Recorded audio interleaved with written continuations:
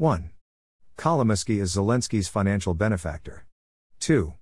Kolomoisky co-owned a Ukrainian bank named Privatbank. He took out $5.5 billion of Ukrainian money from the bank to invest and never paid it back. Organized Crime and Corruption Reporting Project. Privatbank was nationalized in 2016 after allegations of years of fraud. Before regulators took over, however, Kolomoisky managed to move $5.5 billion out of the country using the bank's branch in Cyprus. 3. Through intermediaries, his money funded Jewish charities. Note: authorities have not accused the charities of wrongdoing. The money creates an institutional barrier to talking openly about this crook. 4. The DOJ, FBI is aggressively pursuing this matter. The State Department, Blinken, banned him from the USA 1 year ago, March 2021. When banning Kolomoisky from the USA, Secretary of State Blinken said Kolomoisky needed to stop meddling in Ukrainian politics. Read: Zelensky. The oligarch controlled not just that, but also obviously the courts never convicted him.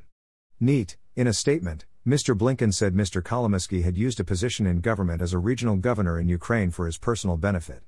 While acknowledging that the Ukrainian holds no official role today, Mr. Blinken said he posed a risk for ongoing efforts to undermine Ukraine's democratic processes and institutions, an apparent reference to his efforts to influence the Zelensky administration.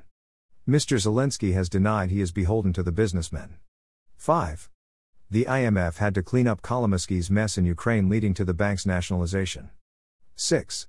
Underbought and paid for Zelensky, Kolomoisky has escaped any sort of justice in Ukraine whatsoever. 7. The FBI chased Kolomoisky to Israel. Israel was about to give him up to the USA. He escaped. 2 unrelated sources have told us that Kolomoisky returned because the FBI had him pinned in Israel. The amount of information on the oligarch schemes is supposedly so large that the local Mossad had already gladly made plans to hand him over to the Americans, despite the fact that Israel does not extradite its own citizens to anyone, which is why Kolomoisky went there from Switzerland. The Telegram, archive link, channel states. UAWire.org, archive link 8. Burisma is the gas company concerning which then VP Biden threatened to withhold loan guarantees if they didn't fire the prosecutor. Keep in mind, Biden didn't just do this off the cuff. It was part of a coordinated U.S. effort to stop Ukraine corruption. However, it is glaringly obvious that his son's presence on the board was part of the corruption. 9. Kolomoisky publicly said in 2019 that he refused to cooperate with efforts by President Donald Trump's personal lawyer, Rudy Giuliani, to get his help in investigating Hunter Biden and Burisma, and potentially Joe Biden, multiple news outlets reported. House Democrats' impeachment report on Trump also cited the incident in late 2019.